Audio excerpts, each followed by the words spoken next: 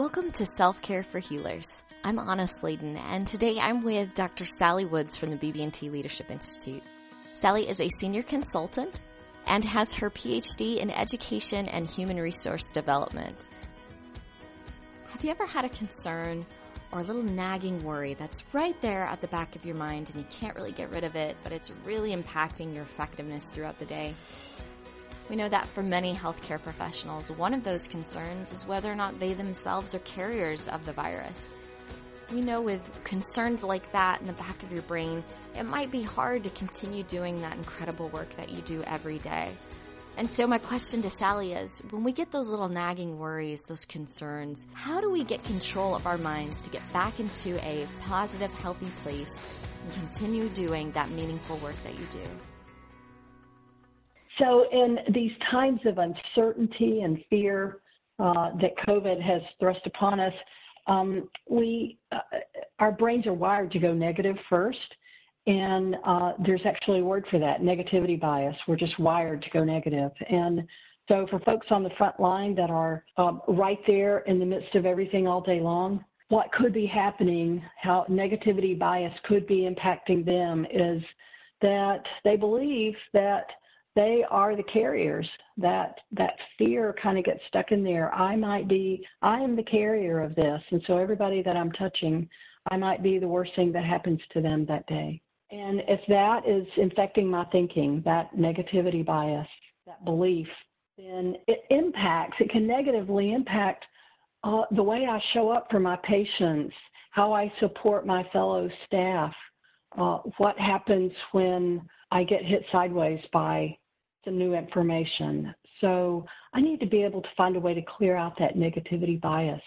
And one way is to really question it. The thing about negativity bias is that, and all errors in thinking like this, is that they operate at a subconscious level. So I may not even realize I'm being infected by it, so to speak.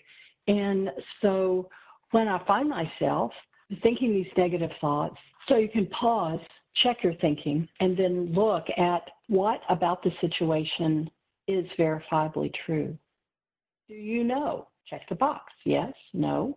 What else can you be doing right now to help you focus more positively on the support that you bring to others and the value that you are bringing to those patients every single moment that you are interacting with them?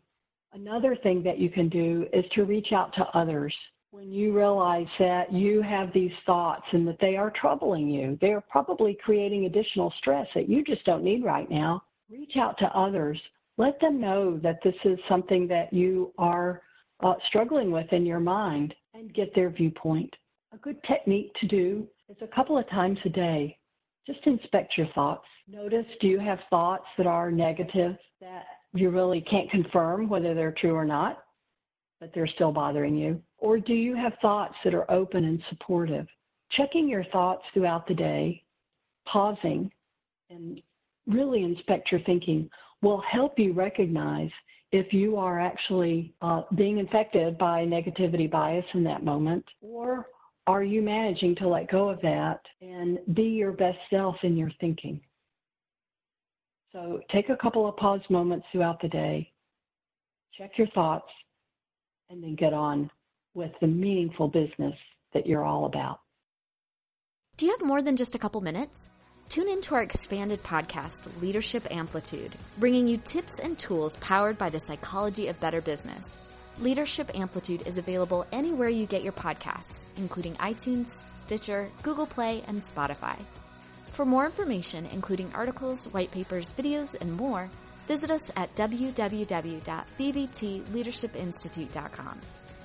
Self-Care for Healers is a podcast production of the BB&T Leadership Institute. All rights reserved.